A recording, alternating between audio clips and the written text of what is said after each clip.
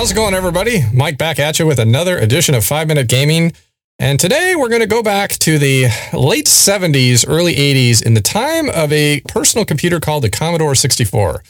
Now, my Uncle Lance had this computer at his house in Wenatchee. And whenever we got to go to Wenatchee, I was so excited because I could spend hours and hours upstairs on his computer. And the game he had that I loved to play more than anything was called Jumpman. And this goes down as one of my best games of all time. And I know my friend Shane Monroe would probably agree with me because he liked Jumpman as much as I do. So a little bit of history on Jumpman. That is a picture of the cover of what it looked like from the game you could buy. And here's an alternate version of the cover. Computer Games Thinkers Play. The company that made this was called Epyx.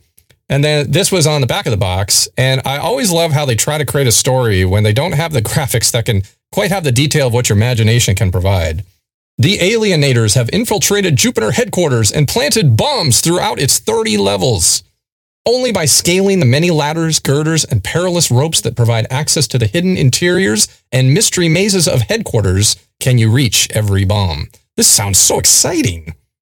As Jumpman, you must fight off the alienators, bullets, robots, dragons, flying saucers, and other demonic destroyers. Even if you escape the clutches of these villainous fiends, beware of crumbling girders and vanishing escape routes. That is some awesome writing right there. That's just what I have to say about that. But with that, let's get into some gameplay.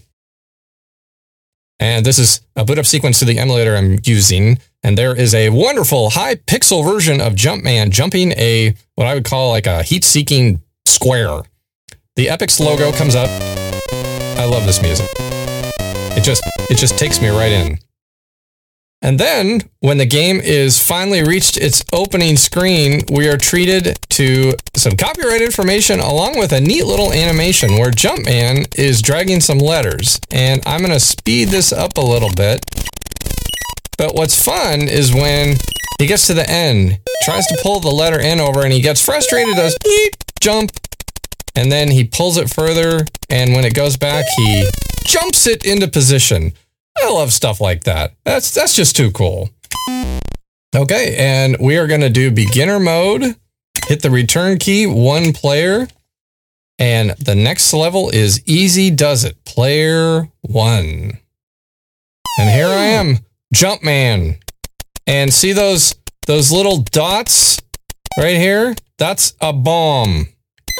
And I just defuse it. And that white square is a homing missile. And when it sees me, it homes in on me, and I need to be aware of that and work my way out of its way.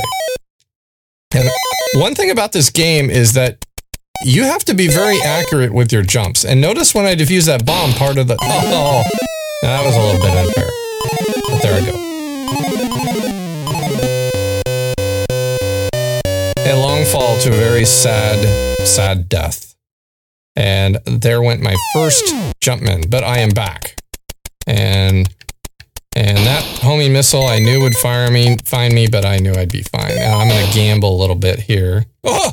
He skimmed the top of my head, but I survived. Boy. All right, he's going to come at me when I come up the ladder, no problem. Now, these ropes are one-way ropes, so when oh, that sucked. So when I hit those ropes, I have to climb. I can't go up or down, and eventually they have different ropes that allow you to go down. And I'm glad that came out there because that bought me some time. The most dangerous parts of this game are on the sides. But the tricky part is when you're working your way around the perimeter of the screen, that's when that little rootin' tootin' heat-seeking square can come out and hit you fast. Sometimes, I think, slightly unfairly, but, hey, it's a game. And the point of that is you need to get used to that and be prepared for it. Like, I'm gonna lead this guy. I didn't have to. That was the last bomb. Nice little song. Next level, Robots 1. Okay. And there are the robots, and look at it, they're just sitting there. And I think to myself, this is a piece of cake. But when I defuse the first bomb, they move. And he's coming right at, and I thought he was going to come right at me and I was going to time a jump, but the robot stopped. So The way this level works is the robots only move when you defuse a bomb. And one of the best things about this game and why I liked it so much is that I always wanted to get to the next level and find out what new challenges were awaiting me and new enemies. And again, the description didn't let a lot of details about that. So I always was trying to get to the next level. And when I ran out of Jumpman, that was it. I had to start over. Now, eventually, my uncle had a computer magazine that had some program code that you could hack into the game, add some code, and it could give you unlimited lives.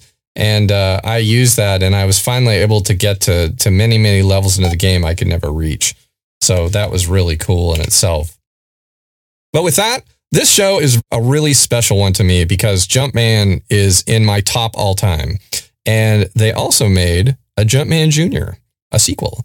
So on a future show, I may just have to talk about Jumpman Jr. because that was a pretty good game too. With that, I hope you enjoyed this. Thanks as always for watching. I always appreciate it if you would subscribe and like and hit the notification bell. It's been really fun seeing my subscriber base go up for the Watchmen channel here that Norb and I are running. So I appreciate you tuning in, and I always look forward to reading your comments. Thanks again. I'm Mike, and we will see you next time.